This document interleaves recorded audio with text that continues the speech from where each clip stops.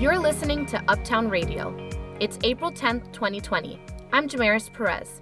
And I'm Lucas Brady Woods. COVID-19 is challenging for everyone, but the disease raises special concerns for those with asthma or other chronic lung issues. Yeah, when I walk outside, I do have like this existential anxiety. How healthy am I to fight something off that we don't even know everything about yet? With New York schools shut down, parents are struggling to meet the needs of their children with disabilities. I'm frustrated because the longer this goes on, this could be a huge developmental setback for my child and so many children out there. A recent drop in child abuse reports has ignited a debate.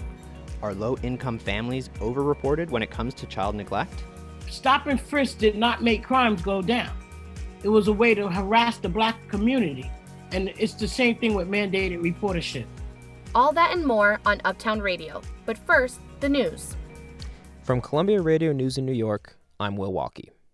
Governor Andrew Cuomo said today that New York State is flattening the coronavirus curve. New infection rates in the state are starting to level off, and the number of patients in ICUs has dropped for the first time since the epidemic began. But the death toll remains high. Yesterday, 777 people died due to complications with COVID-19, though that is slightly down from the day before.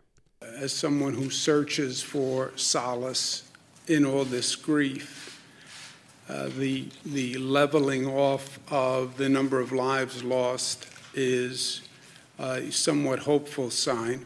But with hundreds dying each day, the city must move quickly to bury the dead. Startling drone footage released by Reuters today shows rows and rows of white wooden coffins stacked 3 deep and 2 wide down long trenches in a public cemetery on Hart Island. Mayor Bill de Blasio says the dead were people without friends or family to claim them. 5 new coronavirus testing sites will open in New York City in the coming days. The first, a drive-through facility in a Sears parking lot in Flatbush, opened this afternoon. Governor Cuomo says testing sites are placed strategically in lower-income minority communities, which data shows are being hit hardest by the coronavirus. Mayor Bill de Blasio plans to ask the federal government to freeze rents for New York City's public housing residents. He said on WNYC this morning that he will get an answer today for the 400,000-plus who live in NYCHA facilities. Clearly, this is the greatest economic crisis since the Great Depression. I think it's quite clear why a rent freeze makes sense. And finally, just as Passover seders and services moved online earlier this week, cathedrals and churches around the city are commemorating Good Friday today via live stream to comply with social isolation requirements. In St. Patrick's Cathedral on Manhattan, priests sang in front of a webcam and empty pews. They plan to do the same on Easter Sunday. For Columbia Radio News, I'm Will Walkie. To slow the spread of coronavirus, non-essential workers are being told to work from home. But this shift can raise new security issues. As they bring sensitive information onto their personal computers, workers now find themselves responsible for their own and their company's cybersecurity. Lee Honeywell is the founder and CEO of Tall Poppy, an app that helps employees protect personal and business information. She says that as our work lives move increasingly online, we're likely to see even more cybersecurity threats like phishing scams and security breaches. I asked her which of these pose the greatest risk, what steps we can take to avoid them, and what a cyber footprint really is. None of the stuff that's happening is new. It's just an amplification of existing problems. People have more time on their hands. Some of the people who have more time on their hands are not spending it doing good things. They're spending it bothering other people. One thing that we're seeing is because everybody's online so much more, there's more opportunities for miscreants to bother people as they're going about their day-to-day lives, because now more and more of their day-to-day lives are online. All of those things that you would have done in person with 5 or 10 people, you're doing in a Zoom call like we are right now. So what are risks we should be aware of now that more people are working from home? One of the biggest misconceptions about hacking is that there's these nefarious computer geniuses that are manipulating computer systems in order to break into your computer or your online accounts.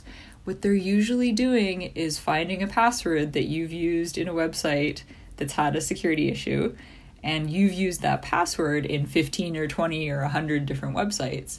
And one of those websites, the password's been compromised. So if you used this same crappy password as you've had since 2007 on bobspetfood.com. I hope that doesn't actually exist, but poor Bob got his pet food site hacked.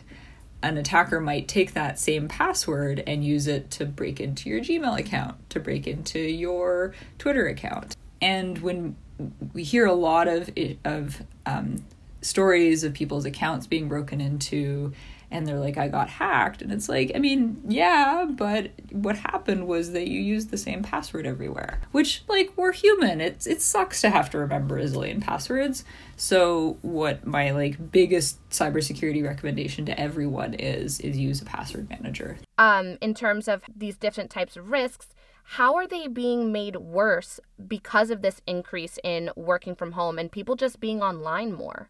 Well, one of the big things, as there's been this massive shift to work from home, not every company is set up to have all their workers take their computers home, whether it's because they got big clunky desktops or they have policies and they haven't been sort of limber in adapting their policies to the new reality. And so you hear stories of like, oh, this person is working from home, but she's working on her personal computer doing work stuff. And I think that's probably the biggest one that I would encourage folks to really encourage companies to not require employees to use their personal computers to do work things. What's a cyber footprint and why is that important? In terms of what our online footprint is, we think of it as being like, what do we personally post to social media, whether Twitter, Facebook, or blog, that kind of thing, the stuff that sort of we control. But there's all of this stuff out there about us online. We have some amount of control over it, but we didn't necessarily like consent to post it in the first place because it's scraped from these various like credit reporting agencies and all of these data brokers that have information on hundreds of millions of Americans. And what this means is that there's all of these different websites that have your home address on them because they've purchased, giant databases of everybody's home address from what are called data brokers.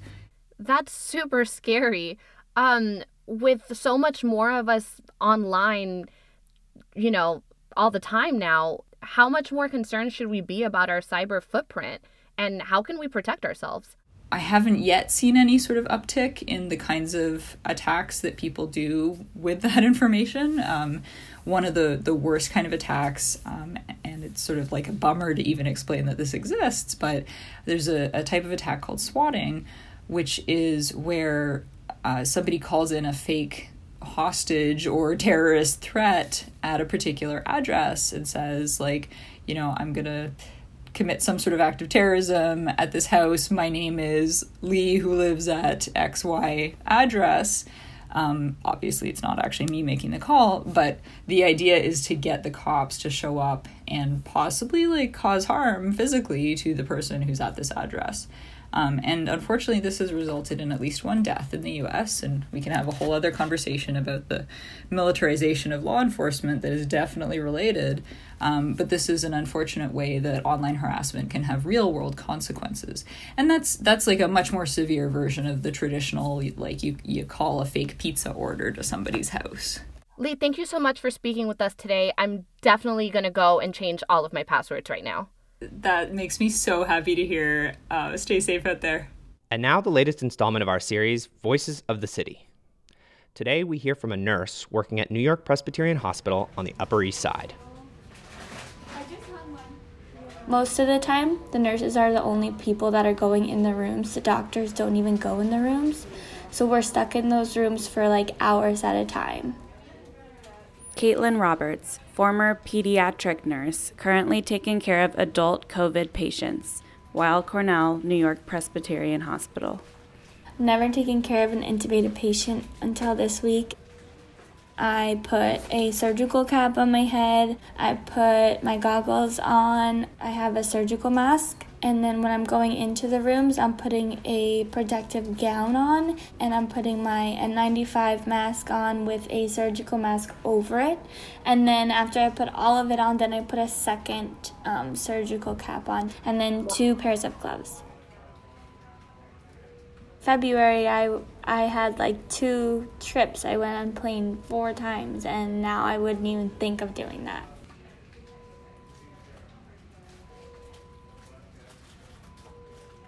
I became a nurse because I wanted to help people, and people need my help right now. But I can't wait until we can go back to our normal unit and working with kids.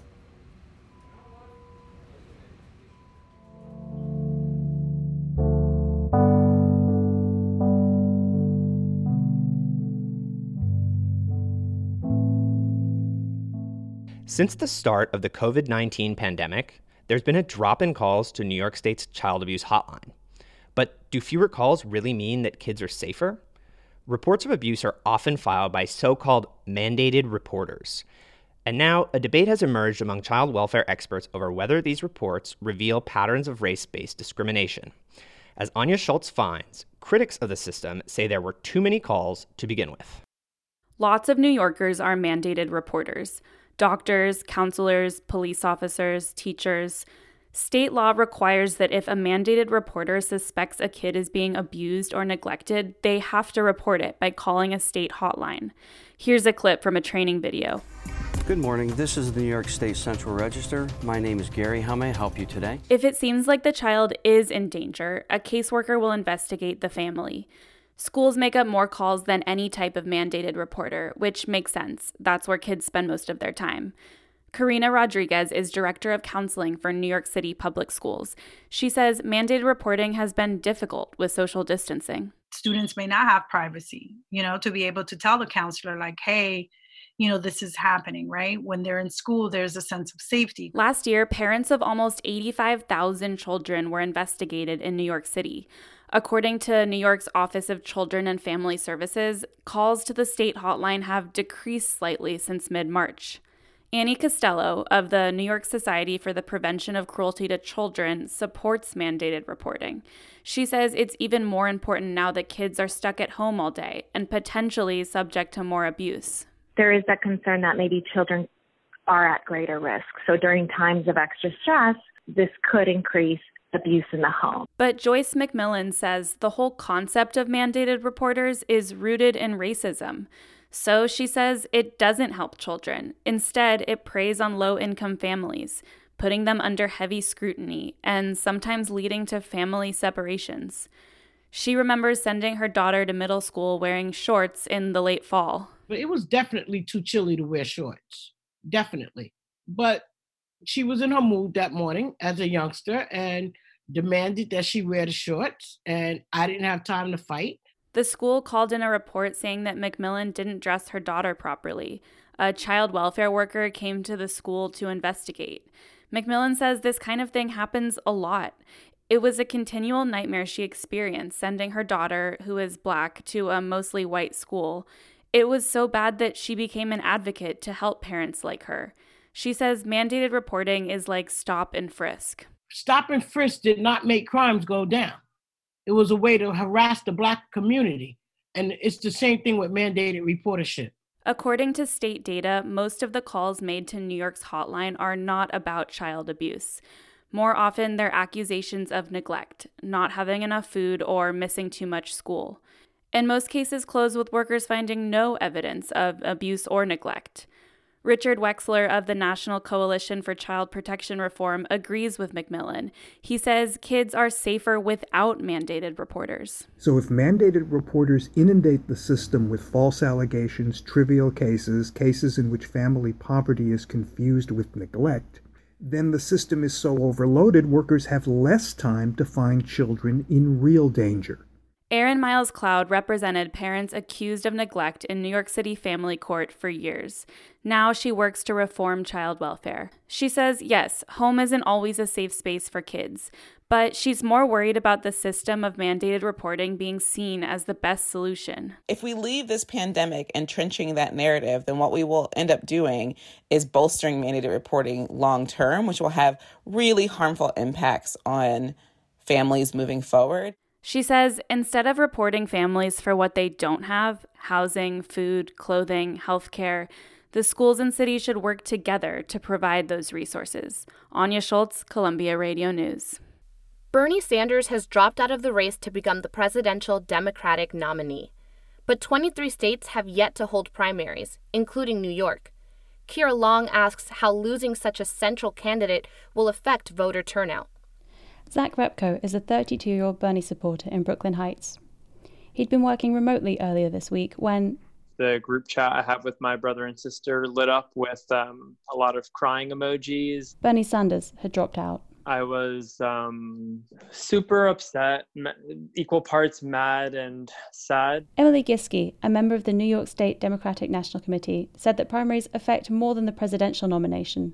They're also fundamental for positions in Congress, the Senate, and the state assembly. It's really important to people to have a say. That's part of democracy, and that's part of what the blue team does. But New York State typically has low voter turnout during primaries. David Birdsell, Dean of CUNY's Marx School of Public and International Affairs, says Bernie's withdrawal could make things worse. I think Sanders dropping out is one of the factors that will drive lower turnout in this race. Birdsell says reforms like easier voter registration and mail-in ballots would increase turnout, but the difficulty right now is that we need to do all of this in a very tight time frame while government has many more serious concerns on its mind in the wake of this pandemic. As for Bernie supporter Zach Repko, he'll still be voting in the primaries.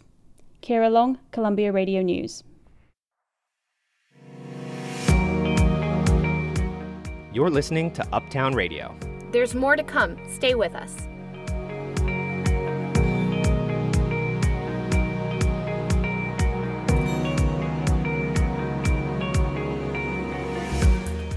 You're listening to Uptown Radio.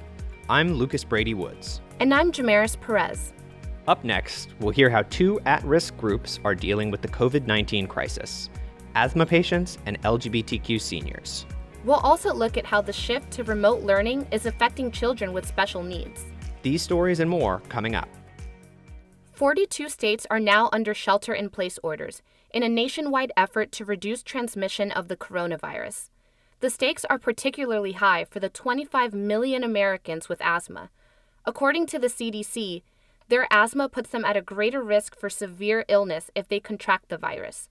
Tay Glass reports on one New Yorker with the condition who is trying to stay healthy. Brandon Jackson has to go outside maybe twice a day to walk his dog, Han. Come on.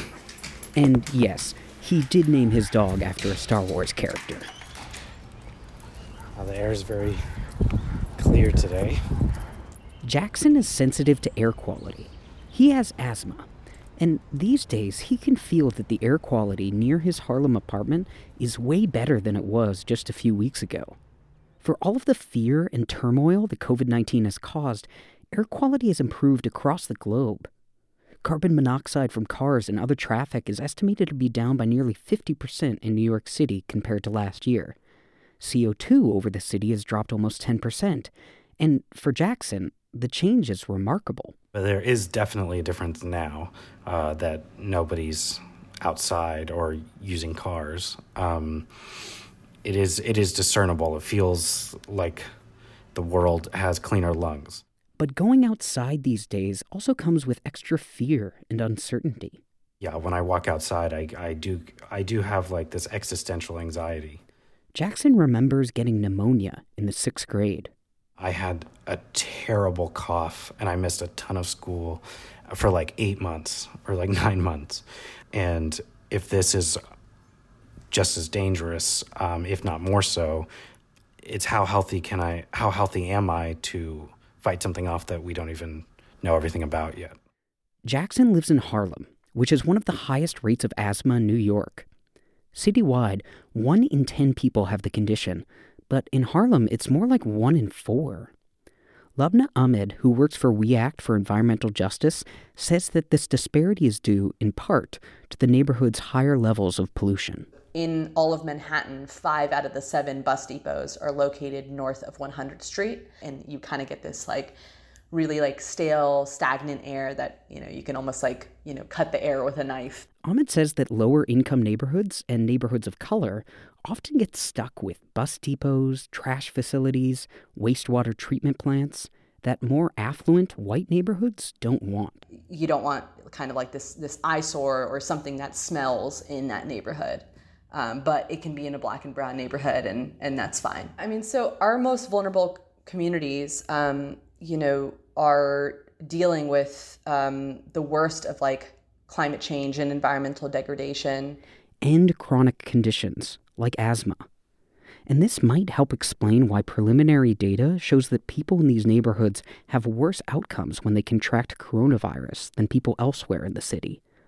People in the Bronx are twice as likely to die from COVID-19 than their neighbors in Manhattan, according to recent data from NYC Health.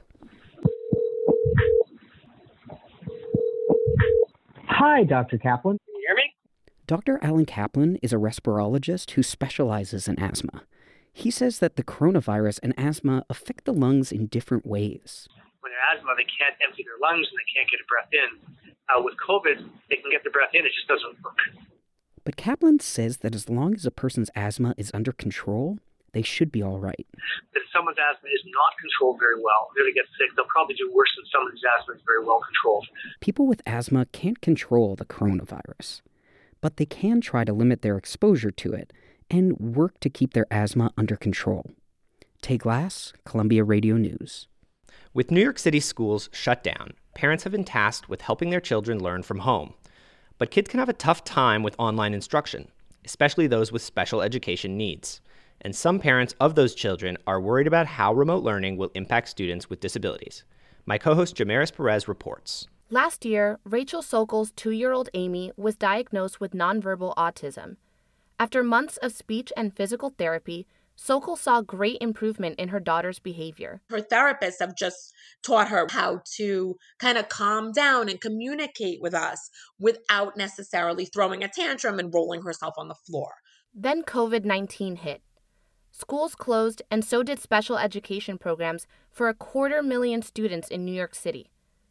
Now Sokol is self-isolating with her 2 daughters in Forest Hills, Queens, and working with Amy's occupational therapist, or OT, online. One of the things they're focusing on is improving Amy's motor skills, like showing her how to hold a spoon. She'll like move her finger the wrong way, and the OT is like, oh, no, her third finger, move it closer. That's not how you hold a spoon. And I'm like, how the hell would I have noticed that? As much as she tries, she feels teletherapy isn't a replacement for the programs her daughter benefits from. They're like trying to talk me through it, but I'm sitting there like, I don't know how to be a speech therapist. That's why you're here, like it's hard. Sokol's biggest concern is that her daughter will stop making progress. In just a few weeks, Amy has gone from picking up a few words to screeching when she can't communicate. I almost feel like we're back where we were before she started. I'm frustrated because the longer this goes on, this could be a huge developmental setback for my child and so many children out there. The Department of Education says they provided a 3-day training to prepare therapists for online sessions. The DOE did not respond to requests for more detailed information about the training, but one therapist I spoke with said teletherapy remains a huge challenge, partly because the sessions rely on direct contact with students. Maggie Moroff, the special education coordinator at Advocates for Children, says to make teletherapy effective, the DOE also needs to consider a range of factors affecting each family. Based on language, based on the parent's work, based on the parent's work schedule, based on the needs of the child, based on the other number of children in the household. So it's going to look really different based on each child and each household. Dr. Audrey Traynor teaches special education at NYU. She suggests that parents look for ways to make home life part of developmental learning. There are constantly questions and dialogues and natural ways of thinking about problem solving that can occur. Things like folding laundry, mating socks, things that really get their hands moving. Back in Forest Hills, Rachel Sokol is still working with Amy to keep her hands moving at home with a teletherapy rendition of Wheels on the Bus. I'll play it on my phone and Amy will do the hand motions through the computer with the therapist. Round and round, move on back, wipers on the bus. But Sokol says this isn't enough. If teletherapy extends until the next school year, she's concerned students with disabilities won't get the longer-term help they need. Jamaris Perez, Columbia Radio News.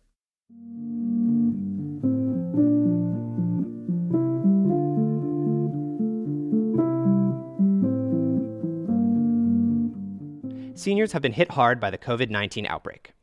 They're more susceptible than younger people to negative health outcomes from the virus, and they're more likely to suffer from social isolation. That can be particularly tough for LGBTQ seniors who may be even more isolated, according to Andre Guess.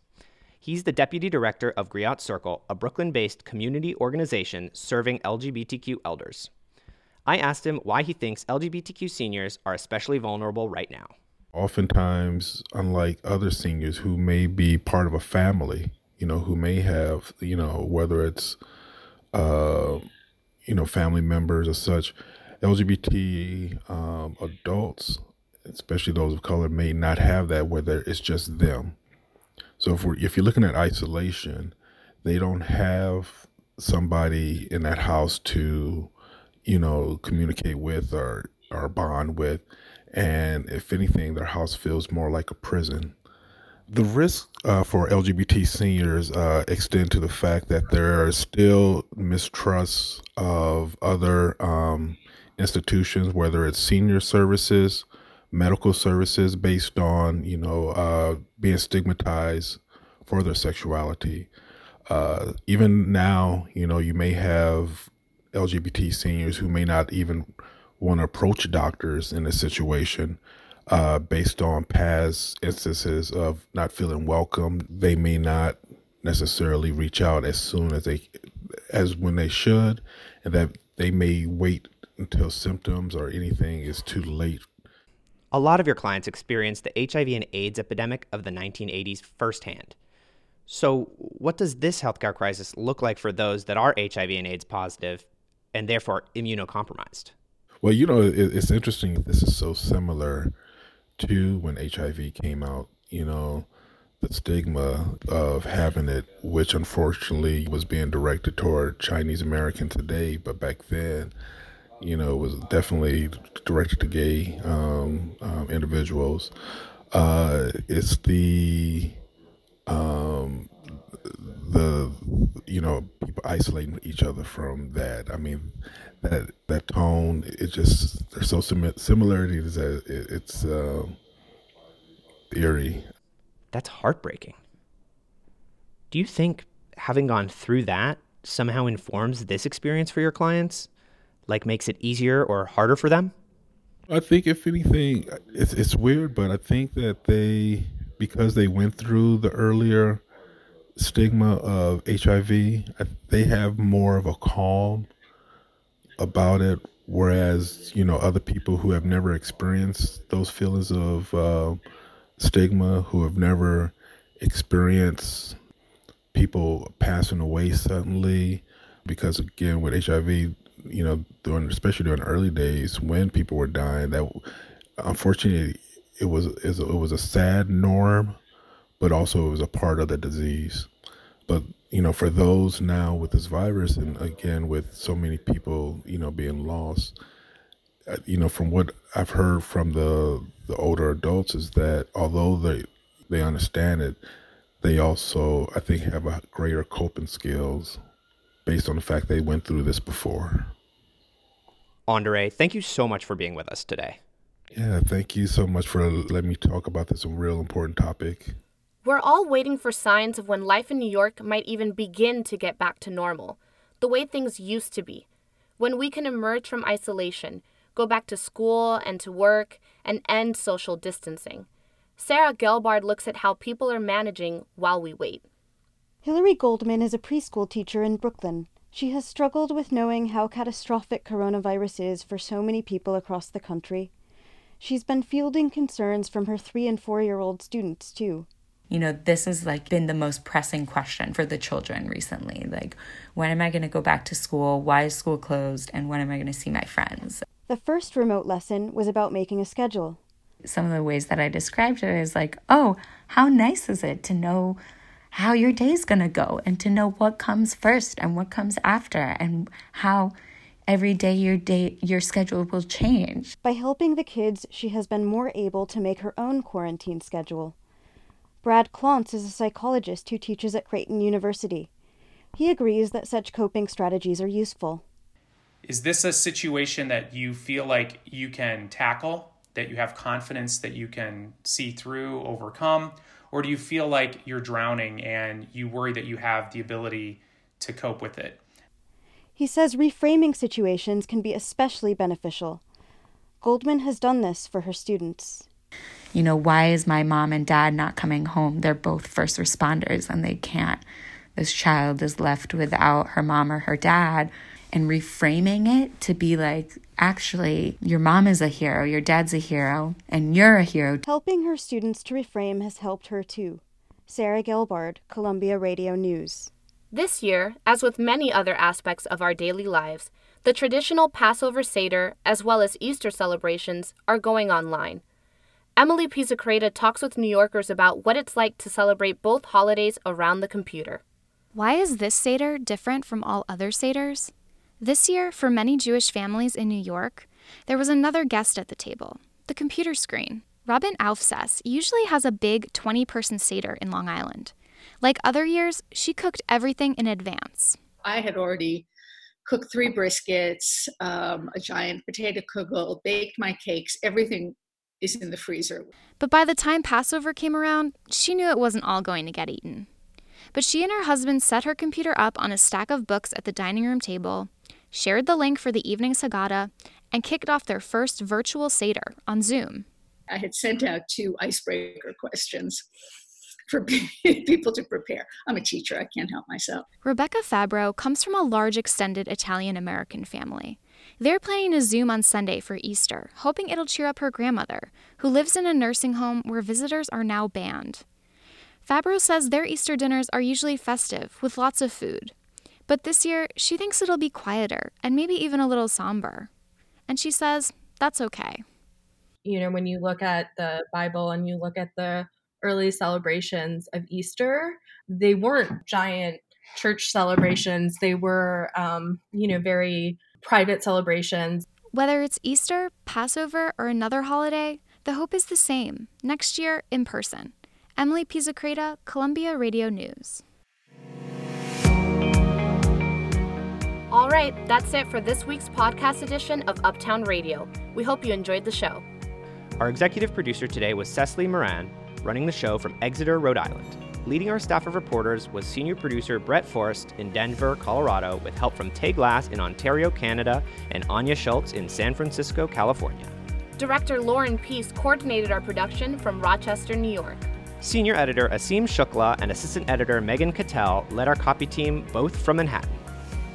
Sarah Gelbard managed our website today from Rochester, New York. And she and Kira Long in Manhattan, Emily Pizzacreta in Brooklyn, and Will Walkie in Duxbury, Massachusetts, brought us today's news. Our instructors Sally Herships, Tracy Samuelson, and Camille Peterson advised our staff from Brooklyn, New York, and instructor Ben Shapiro from Western Massachusetts. I'm Lucas Brady Woods in Brooklyn, New York. And I'm Jamaris Perez in Miramar, Florida. Uptown Radio is available on iTunes, SoundCloud, and uptownradio.org on Friday evenings. From all of us here at Uptown Radio, thanks for listening and stay safe.